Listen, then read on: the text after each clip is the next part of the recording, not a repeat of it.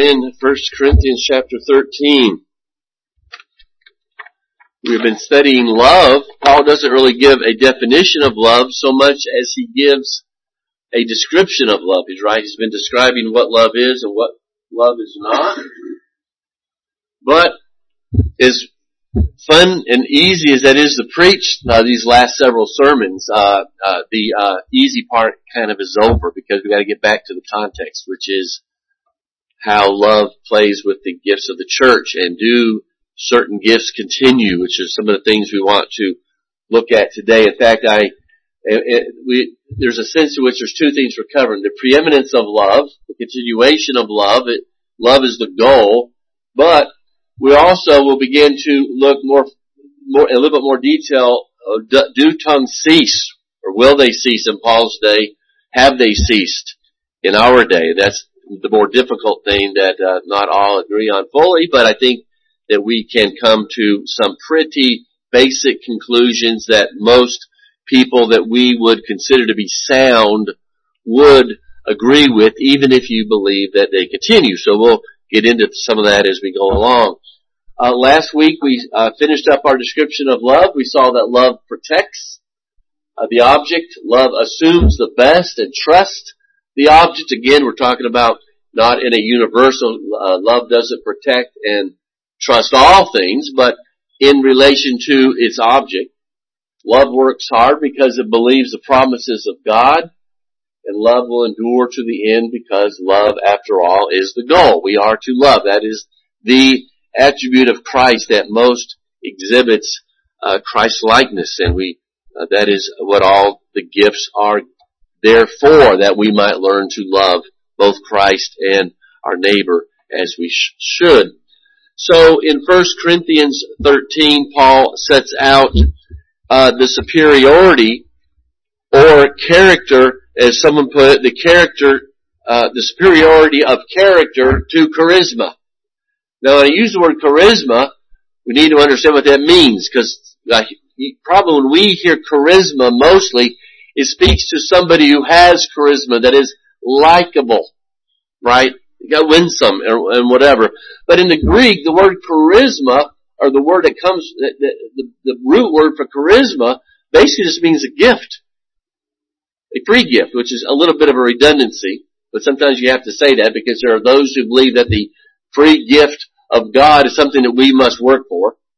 But it means gift. So it's where we get the word grace, for instance. Grace, all grace means is it's a gift. God is, salvation is a gift from God. He's done all the work, right? But it also is where we get the word charisma, or gifts. The gifts that we're dealing with. The charismatics are those who are people of the gifts. They emphasize the gifts. So you see the relationship to this word. And so Paul is reminding us of the character, of the superiority of the character over the charisma. In other words, the gifts are there to give us the character of love. The gifts are not there to be the emphasis. Love is the emphasis. And this is extremely important, because no matter what side of some of these, the continuation of gifts you might fall upon, what we unfortunately have seen historically is that those who are charismatic emphasize gifts over the other things that are a little bit more important. And so there's that to consider. And so in verses 1 through 3, Paul has stated that even the most highly prized gifts, exercised to the ultimate level of success, but done so without love, really have little value towards the one exercising the gift or those he is exercising the gift towards. In verses 4 through 7, Paul has described love in such a way that defines it in very practical terms, as we have been dealing with over the last 3 or 4 messages. But he has also shown in contrast then the lack of love by the Corinthians. And then now in verses 8 through 13, Paul will add his final and finishing touches to this chapter, which we know that in the original there's no chapter, but in this section, that love never fails. Spiritual gifts will eventually pass away and will no longer be needed, but of course love will always be. So will always be there, is eternal in a sense. So why would we emphasize the temporal over the eternal. And so while the first 7 verses of this chapter are the most convicting parts, I think, of this chapter, and the easiest to preach, we now come to what, as I said before, is a little bit more difficult to grasp. Part of the problem is that there is disagreement on whether this passage teaches plainly that tongues have ceased or not. Now, I would hold the view that this passage does not teach plainly that tongues have ceased. We'll talk here in a moment about why some people believe it does. I think most people, at least non-charismatics, would say it does not plainly teach it. Now, I've already made the position that I believe tongues have, by and large, ceased, but I don't believe this passage can be gone to as a proof text to that end. It might deal with that issue to some degree, but just to make that plain. But that's the whole problem here. It's not a passage that is easy to understand. So while we will address these issues, even those that disagree on some of these points agree that this passage probably isn't a proof text that settles the issue. And we don't want to get sidetracked on tongues and miss, of course, the overall point of the importance of love anyway. So that's why I try to always keep that before us, so we don't get so sidetracked on love. Because if you get sidetracked on the overall context, you will invariably come to some wrong conclusions. That's just the way the Bible works. And so on one level, it's pretty simple. Love will endure throughout eternity. Again, as we read verse 8, which is what we'll primarily be talking about today, love never ends. For as for prophecies, they will pass away. As for tongues, they will cease. As for knowledge, it will pass away. So he uses 3 prominent gifts and say that at the end of the day, they're all passing away. But the problem is, does he mean they are going to pass away immediately or soon, or will they be passed away later on at some other point? See, that's where the problems come. From the one level, that we can at least agree on that all the gifts at some point will no longer be needed, and we will continue on in love in the eternal state. Some see verse 13 as faith and hope abiding eternally with love, and I kind of just throw this out because here Paul says, so now faith, hope, and love abide, that is, are abiding, these 3, but the greatest of these are love. It is, I think, historically been understood that what Paul says there is that right now we live in faith and hope. Because faith is the evidence of things not seen. Hope is to the things future to us, right? Because we don't live in the eternal state, we still have to live with faith and hope. But that will end when Christ comes back and we will no longer need them. And I believe that's really the truth. That's the best way to understand it. There are some who say, well, Paul doesn't actually say that hope and faith are going to pass away, and that in the eternal state we'll still have faith because we'll still believe in God, and we'll still have hope because we'll still have the hope that things will continue as he said. And I think that while there's a sense maybe in which that's true, the biblical definition of faith, as we know in Hebrews 11:1, for instance, now faith is the assurance of things hoped for, the conviction of things not seen. Biblically speaking, faith and hope are in things not seen, that we believe what God says about things and that things will turn out the way he says, but that's as much as we can do because we don't live in the reality of it yet. In glory, we will live in the reality. So I think biblically speaking, faith and hope no longer will be exercised. Because we don't have to trust the Lord for anything because we will be enjoying it. We'll be living in the essence of it. So a small point, I wouldn't sit there and argue with someone too much over that, but just so you know that there are some who would kind of go that direction with verse 13. And so Paul is saying, among other things, that something is wrong in our thinking if we get so messed up over gifts that we fail to live by love, right? I mean, that, at least we can agree on that. Love, after all, is how we most reflect God's nature and do His will on earth, right? Without love, you can't keep the law of God, because the law of God hinges on those two things, loving God with all of our heart and our neighbor as ourself. The gifts are to help us to that end, and not to be ends in themselves. And so if I stand up here and speak in an unknown tongue, and don't edify or serve you in some way, then I've really done nothing for the kingdom of God. And Paul will make that point in chapter 14. And it seems that many, though, ignore that today, that they love to emphasize tongues, but the problem is that if people aren't being edified and built up in the faith in them, then you really haven't, what are you accomplishing? And so in the meantime, until the Lord comes back and glorifies us in our present sinful state, we need helps to serve the Lord. These gifts are temporary, obviously, since you will not need someone to stand up here and teach and remind you of truth and glory, because we will know even as we are known, right? We will understand the Word of God. We will understand everything that we don't understand now. We won't be taught anything, certainly not by preachers in that sense. So that's why gifts can only be temporary, even if the gifts, and some of the gifts obviously continue to the end of the age, they at the best are temporary.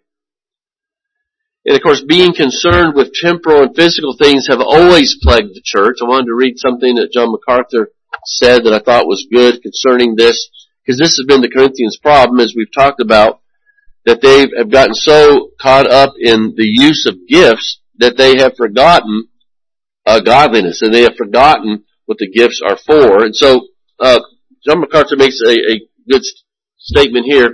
Many of the Corinthians continually had their eyes on the wrong things. They were overly concerned about the temporary and little concerned with the permanent. Instead of being God's salt in Corinth, they were being flavored by the culture around them. Instead of penetrating Corinth with a spirit of godliness, Corinth's spirit of ungodliness had penetrated the church. Instead of being obedient to God's Spirit and controlled by the fruit He gives, they were infected by materialism, pride, antagonism, selfishness, compromise, indulgence, hatred, sexual immorality, jealousy, and virtually every other sin imaginable. Were called to be light, but they did deeds of darkness. They were called to be righteous, but lived in sin. Instead of Corinth being Christianized, the church was being paganized. And I thought that said it well, because that is the most practical and the primary thing that we must understand in all this. That whatever our take on the gifts are, the fruit of the Spirit, that is the purpose of gifts, is, as Galatians said, love, joy, peace, long-suffering, temperance, and so forth. And so if our gifts aren't getting us there, then we are misusing gifts. So even if every gift, the things that I call sign gifts, the tongues and miracles and healings, even if they are still for today, if they aren't making us holy and exalting Christ, then they can't possibly be used in the proper way. And so in verse 8, as we come to that, we want to begin here in verse 8. It says that love never ends. The KJV says faileth.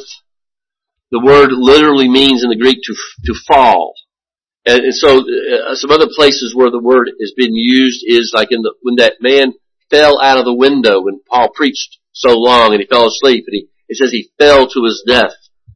Ananias and Sapphira were said to have fallen dead when the Lord struck them dead. Paul employed this term when he spoke of the 23,000 in the wilderness who fell dead because of their immorality. So it means to fall. And it's used obviously a lot of times to fall in a sense of judgment. And so, it's not saying that love dies, of course, but that love does not come to an end. It does not fall away. Some tend to think that love is some kind of magical key that we can use to unlock every opportunity, to guarantee every endeavor. In this life, though, love does not always win. If that were the case, all of our loved ones would end up saved. Our children would be converted. Jesus was the epitome of love, right? And what happened? In his ministry, most rejected what he had to say. So love alone does not guarantee that success. And we might look at it from the other side as well, and keep it with the previous 7 verses. Whenever we are successful, though, love will always be part of the equation. In other words, if we're going to properly serve the Lord and glorify Him, it's got to be through love, which is kind of what the first 3 verses said there in chapter 13. Our love will not overpower human will, and we can't guarantee that we'll always accomplish our purpose, no matter how loving we might be, because success will not always be a part of love, but love will always be a part of spiritual success.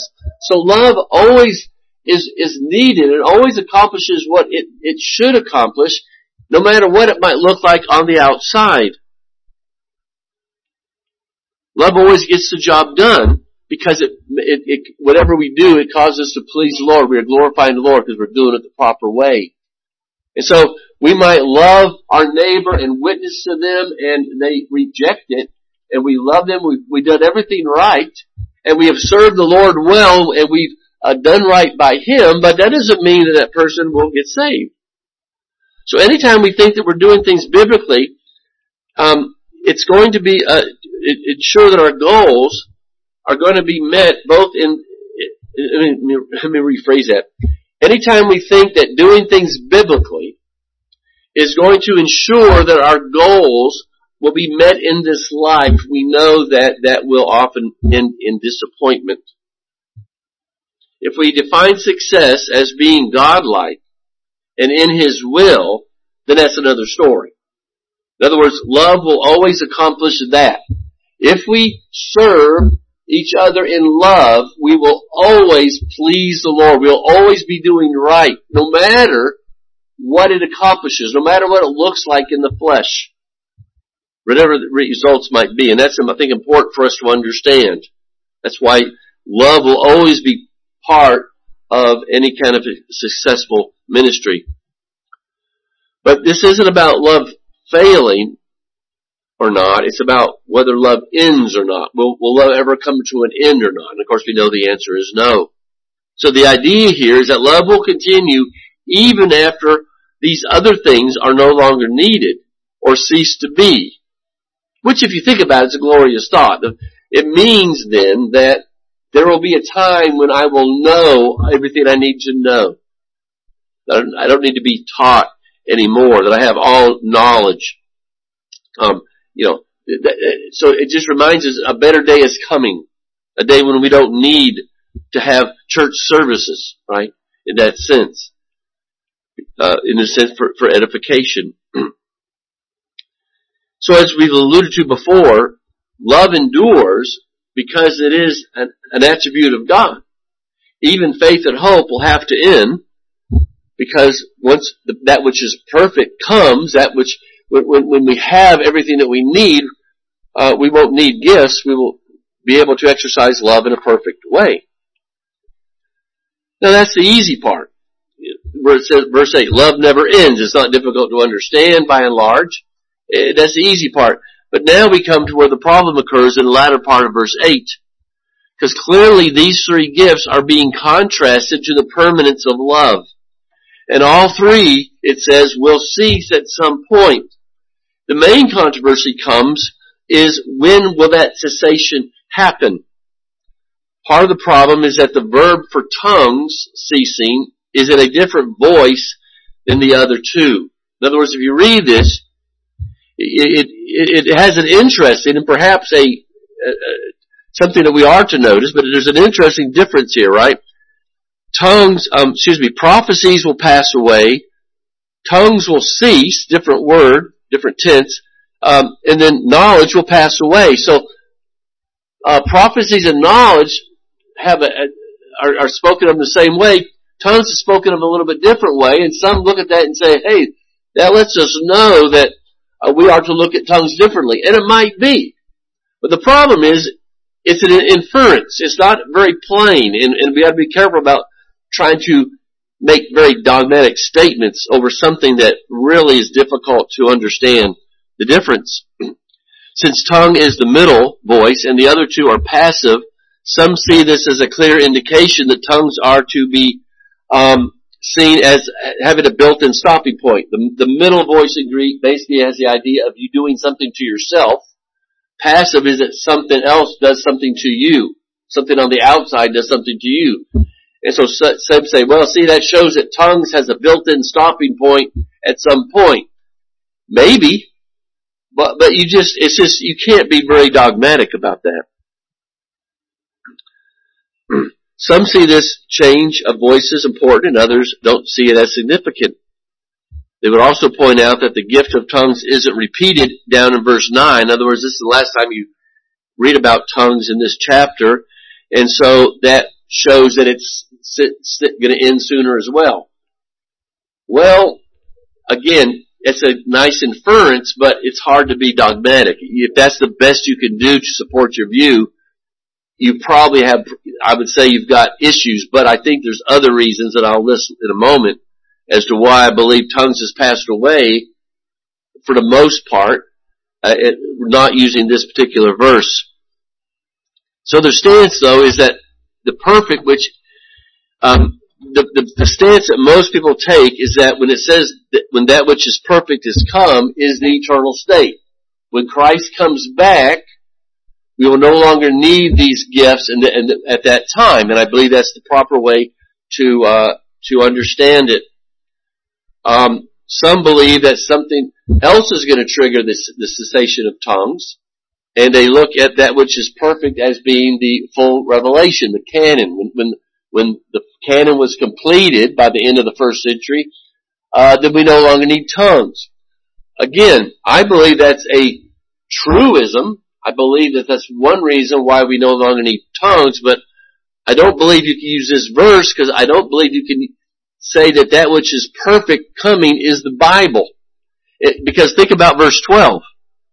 For now we see in a mirror dimly, then face to face.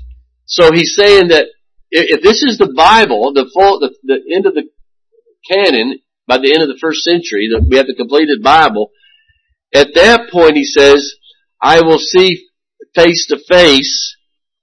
Now I know in part, then I shall know fully, even as I am fully known. Well, we all know that just because we have the finished revelation now, I cannot say that I know fully and I know as I am fully known. And we know, of course, over in 1 John 3, that we will be fully known when we see Christ, right? When we stand before Him in glory, then we will know as we are known. And so, I think that we cannot use verse 8 to say that, verse 9, where he says, now we know in part and we prophesy in part, but when that which perfect comes, the partial will pass away.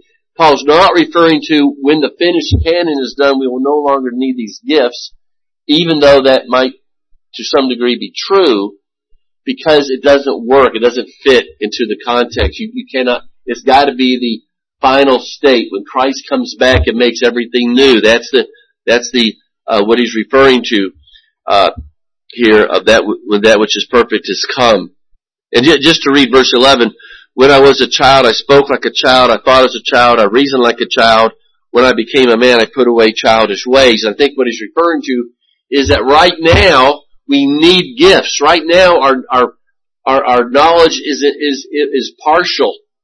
And so we're fumbling around as a child in a sense of, there's a lot of children that run around and teenagers who run around and they think they know a lot.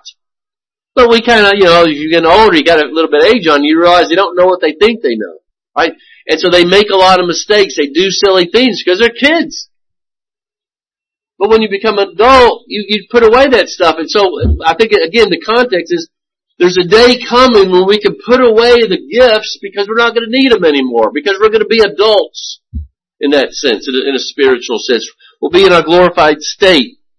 And so I think that's the idea here of this last section of chapter 13. And so as I said, something that the finished canon is the perfection, but there's just too many problems with that. If they were right, it'd be easy to say, okay, that means tongues is done, we don't need it anymore, and we can just go on, but unfortunately, it's not that easy. And so I think we have to be a little bit more honest about this when we study it, that there's got to be other things going on here that we have to be able to prove our position in another place. And that's what I hope to do. Even a strict cessationist like John MacArthur sees the perfection of verse 10 as the eternal state. So it's not like you got a big divide. I think most people understand it to be that. There are a few who think it's the completed canon, but they're in the minority. Keep in mind that his main point is the importance of love, and don't let all the other stuff distract you from that. And just so you know where we're going, what my view will be as we go into chapter 14, which is much more difficult in some ways than even chapter 13. My point, my view is that while it is possible that this passage is pointing out that tongues might end sooner than the other twos, it's certainly possible.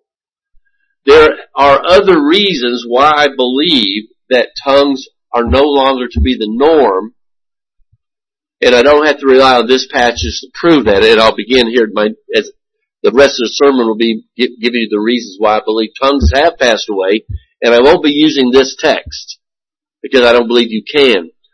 I also, just to clarify, and we'll deal with some of this more in chapter 14, my position also is that it might be the case where tongues and miracles and healings are seen now and then, even in this age. I don't know that you can dogmatically say that none of that will absolutely be seen after the completed canon. I just think that's a hard statement. There's no place in the Bible that it just states that plainly. So it's possible, perhaps, under certain conditions that I'll get into, where we might see tongues in this age. But it'll always be biblically. It has to be done biblically, or it can be dismissed out of hand, right?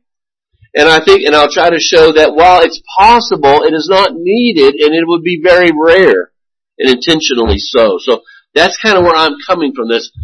I'm not going to sit here and say that tongues have ceased, and that's anytime you ever hear about it, it's definitely wrong. But I'm very guarded in that. And interestingly, some of you might know, Don Carson, for instance, does not refer to himself as a cessationist. He believes that the gifts of tongues are something that still continues today. But, and I've read, I just got through reading through his book on this again. He does not see it as something that belongs in the church service. He would see it as something that's very private, and I would disagree with him.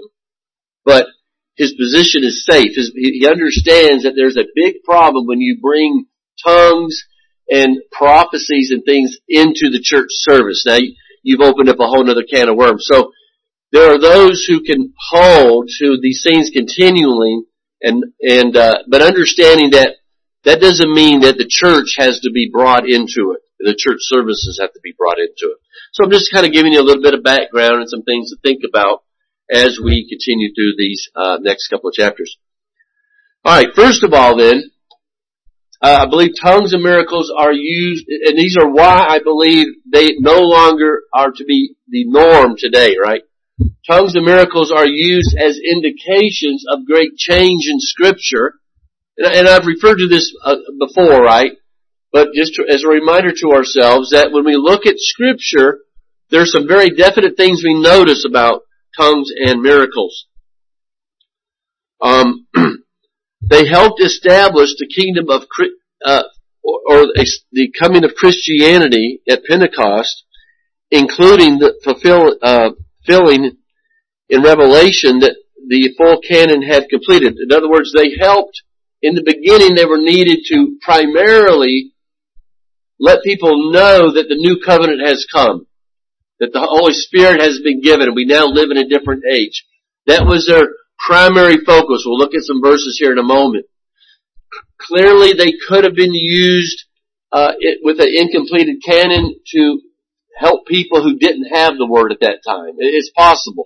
But that was never the main purpose why they were given. And the Old Testament is very clear about that. And we have talked about this a little bit already. I'm speaking here primarily of miracles, healings, and tongues. There are only 3 periods in history in which human beings were ever given the gift of performing miracles, for instance. And we've talked about this. Moses and Joshua, that era, Elijah and Elisha, and Jesus and the apostles. There's no time where miracles were the norm and were given in any number except during those 3 periods. It's interesting that some have pointed out that each of those periods lasted about 70 years, which I think is interesting. Now, it doesn't mean that God didn't and doesn't step outside natural laws at His discretion and give man the ability to perform miracles. I'm not saying that miracles never appear except for those 3 periods of time, or tongues, or healings. And of course we know that God heals people, but we're talking about a faith healer or someone who can heal by touching. But that's what we see historically. Now, let me go to the verse that we read here earlier, in Hebrew, it's down here, and show you how that fits into all this. Notice the context. How shall we escape if we neglect such a great salvation? Talking about Christ coming and doing His work. It was declared at first by the Lord, and it was attested to by those who heard it.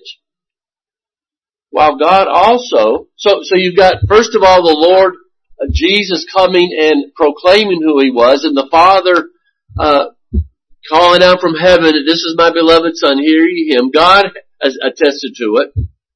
And then it was attested by us who heard Him. So then the apostles were commissioned to be witnesses of Christ, while God also bore witness by another testimony, a third testimony you might say, signs and wonders and various miracles, and by gifts of the Holy Spirit distributed according to His will, as Paul refers to in chapter 12. So what is he saying here? Well, God has attested to Christ as being the true Messiah and the only salvation through His own words, through the words of His prophets, and just for extra added proof, He allowed His apostles to perform miracles. They bore witness by signs, wonders, and various miracles. But notice, all this is past tense. It's not an ongoing thing. There was a great change that took place at Pentecost after the work of Christ was done.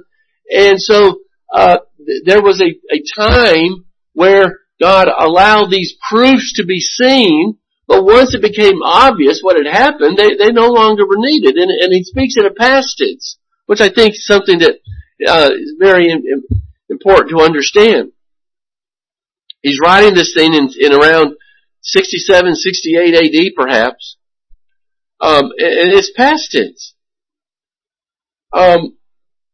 Then 1 Corinthians 12:12, notice here, the signs of a true apostle were performed, past tense, among you with utter patience and signs and wonders and mighty works.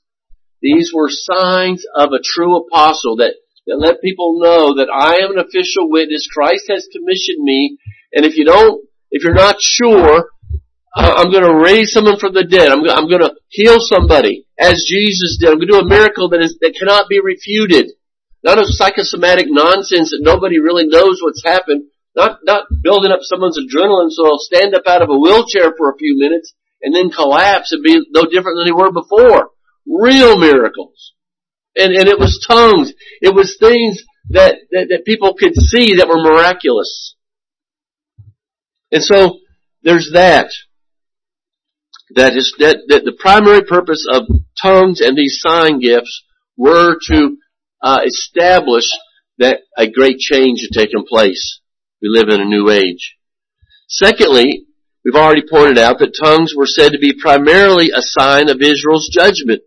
In chapter 14, verses 21 through 22, Paul makes the point, we'll get to this later too, that the tongues were given initially, he quotes from Isaiah, or from the Old Testament, that when the Jews who had rejected God hears a language not their own, they'll know that judgment has come upon them. And that's exactly what happened in Pentecost when they heard these tongues.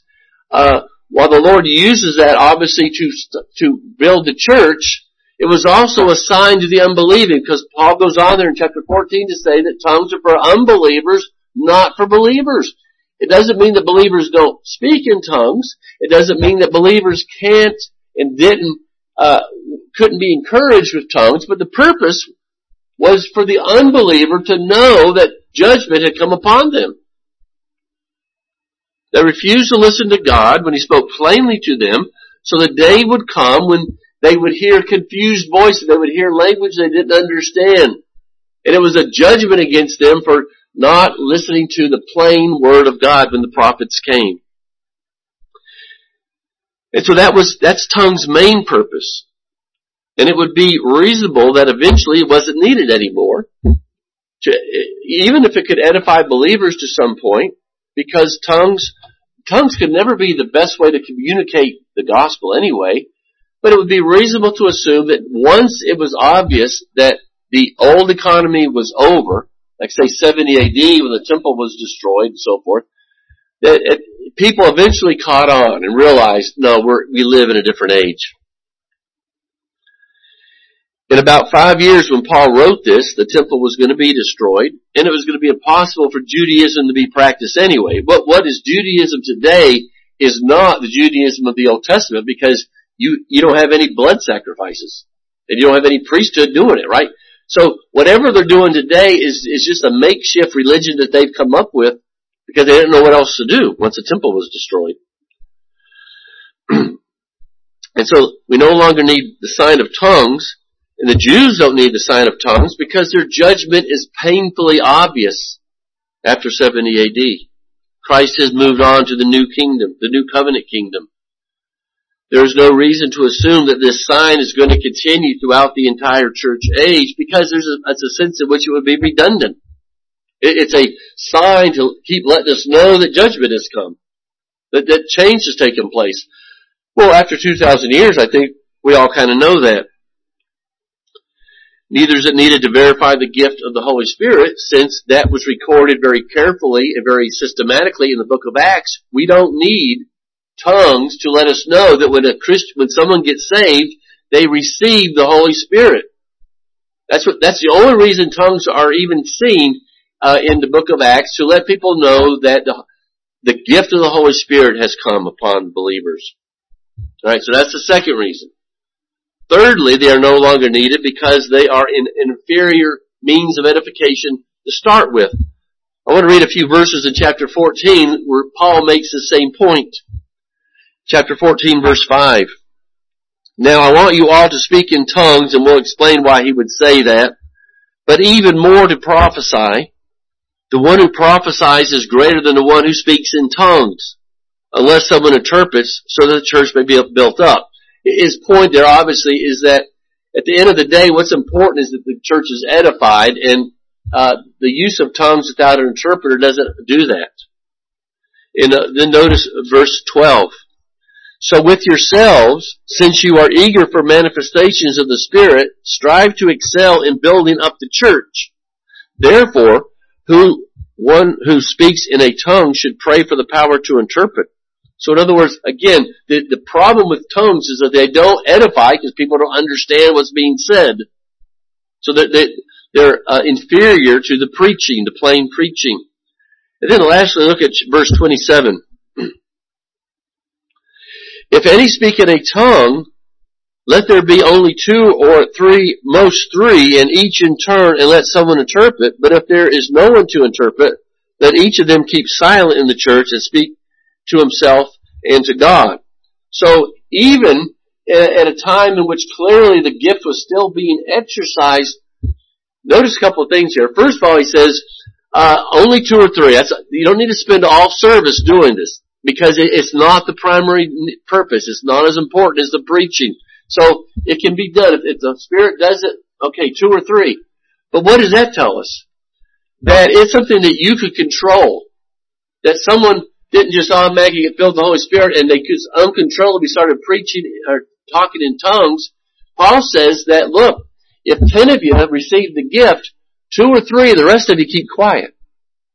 You have control over this gift, which again separates it completely from what's going on today. So I think that's extremely interesting thing as well. And so tongues were never seen as a primary means to teach or to evangelize. I think it's worth mentioning that in all likelihood, tongues were never meant to evangelize. You say, what about Acts 2 when they came and the apostles were speaking in tongues, the people were being saved? Well, if you go back and read it, it says that what the people heard was the apostles glorifying God when they spoke in tongues. They were praising God, and that in turn caused them to ask, what's going on? And then Peter, in their language, starts to preach to them and explain the gospel to them. And they were saved through Peter's preaching. The tongues were a sign that brought interest. They were never meant to edify. They were meant to be a form of praising God, but primarily in a sense that we have already talked about. And so I think that also then adds weight to the fact that they are no longer needed and certainly should not be the norm.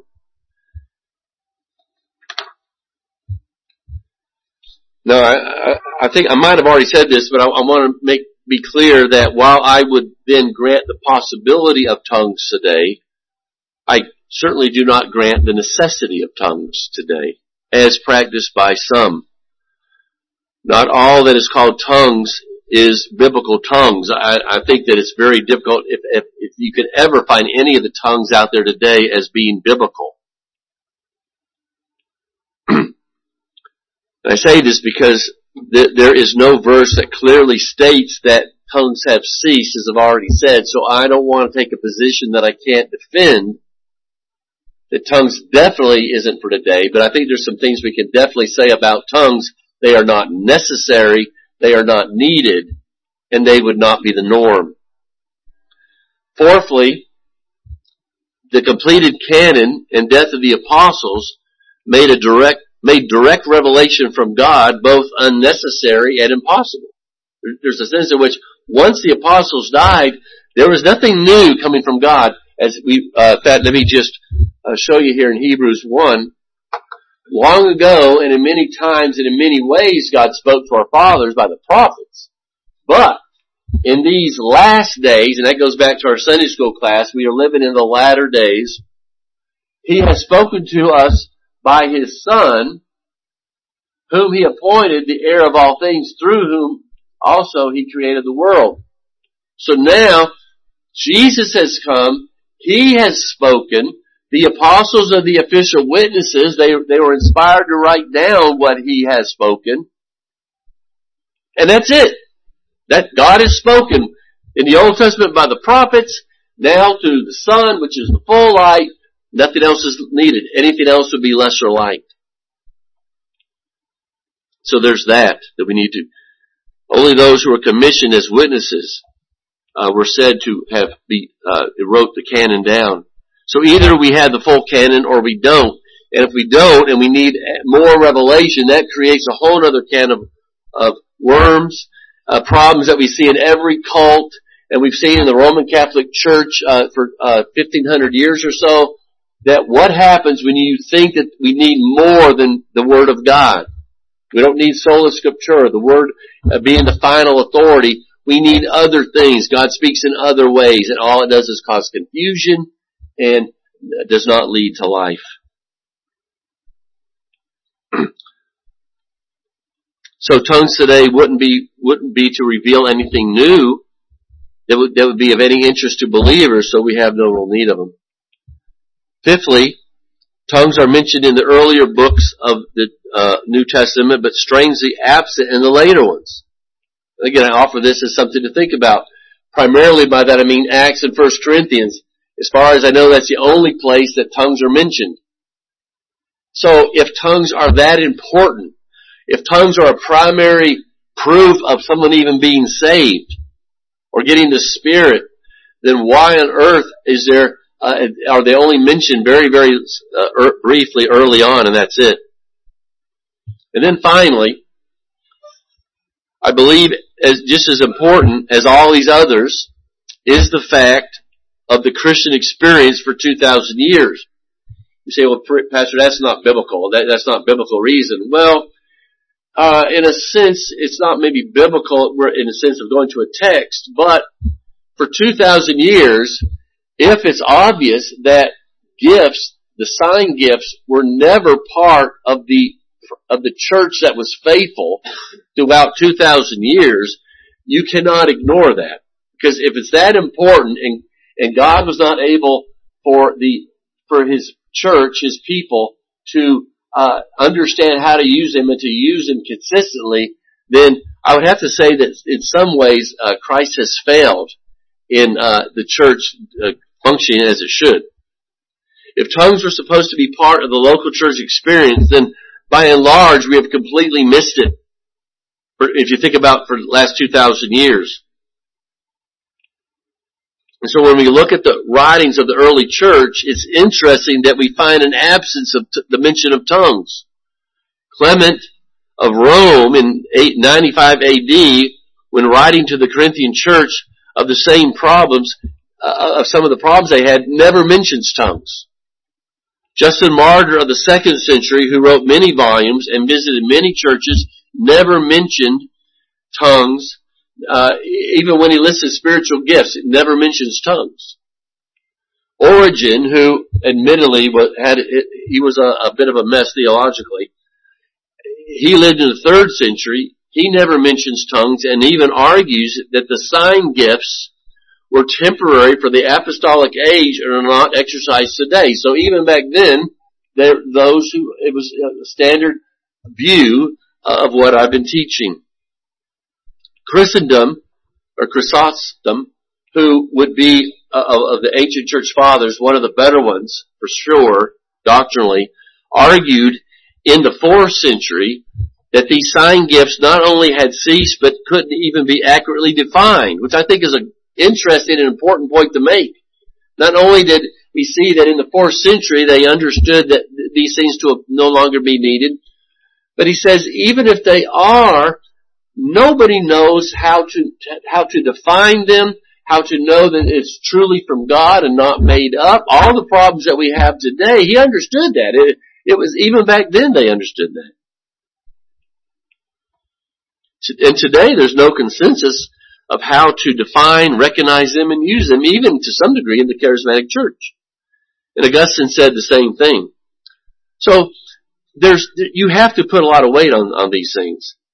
In the 2nd century, a man named Montanus exercised tongues, but he also believed in divine revelation that was continuing and was considered to be a heretic by and large because he had a lot of other problems. So yeah, he practiced tongues, but you've got to give yourself a little bit better example than someone who has completely gone off, like didn't even believe in the finished canon, right?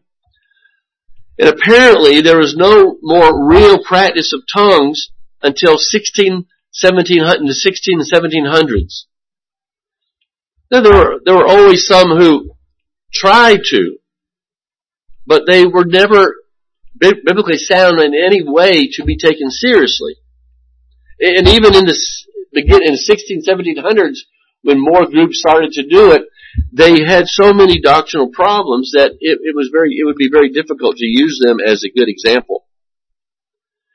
And so I think you can't ignore that. There's good reasons why we have to be very wary of tongues and any of the sign gifts to be something that we are to see today, and especially to be the norm. And that's my stance on tongues, miracles, and healings as well. Now, let me just say this and I'll close. D.A. Carson, for instance, believes in that tongues are, where you see tongues is in your private prayer life. And he's not the only one by any stretch. Well, and I disagree with that. I think I have yet to hear anybody, including him, explain how speaking in tongues in your private prayer life helps you. And I think there's some obvious problems with all that. But he understands, though, that while that he gives that, he says leave it there. Don't bring that in the church. Don't start telling others what God said to you and what they're supposed to do or anything like that. Leave it private. And so I'll take the same stance. I can't sit here and tell you for sure that tongues never will happen in this age. But if you feel like you speak in tongues, then at your home you do what you want to do. And as long as you don't bring it to the church, I don't care. I'll be tolerant of that. Because there's more important things. I don't want to break fellowship over that. I don't agree with it. But, fine. Do what you want to do. But don't bring it into the church. And I believe, and I know Jeff well enough to know that he would agree with that. So, the last thing I'll point out here then is that in chapter 13 and verse 10, Paul gives us this example that I read to you about that when that which is perfect comes, that which is partial will pass away. And I think it teaches an important lesson to the Corinthians and also serves as a gentle rebuke, not just to them but to us too, of any pride or arrogance. He kind of is referring to them right now, they're acting like children. They're proud, they're arrogant, they're divisive, they're unloving. And he says as long as you live like that, you're living like children. Their wisdom and understanding is partial. In the light of eternity, such knowledge will be set aside as imperfect. And so, do the Corinthians believe that they see things clearly and that their perception of matters is accurate? Well, if you can't live godly in Christ Jesus and exercise the fruit of the Holy Spirit, then you have no reason to believe that.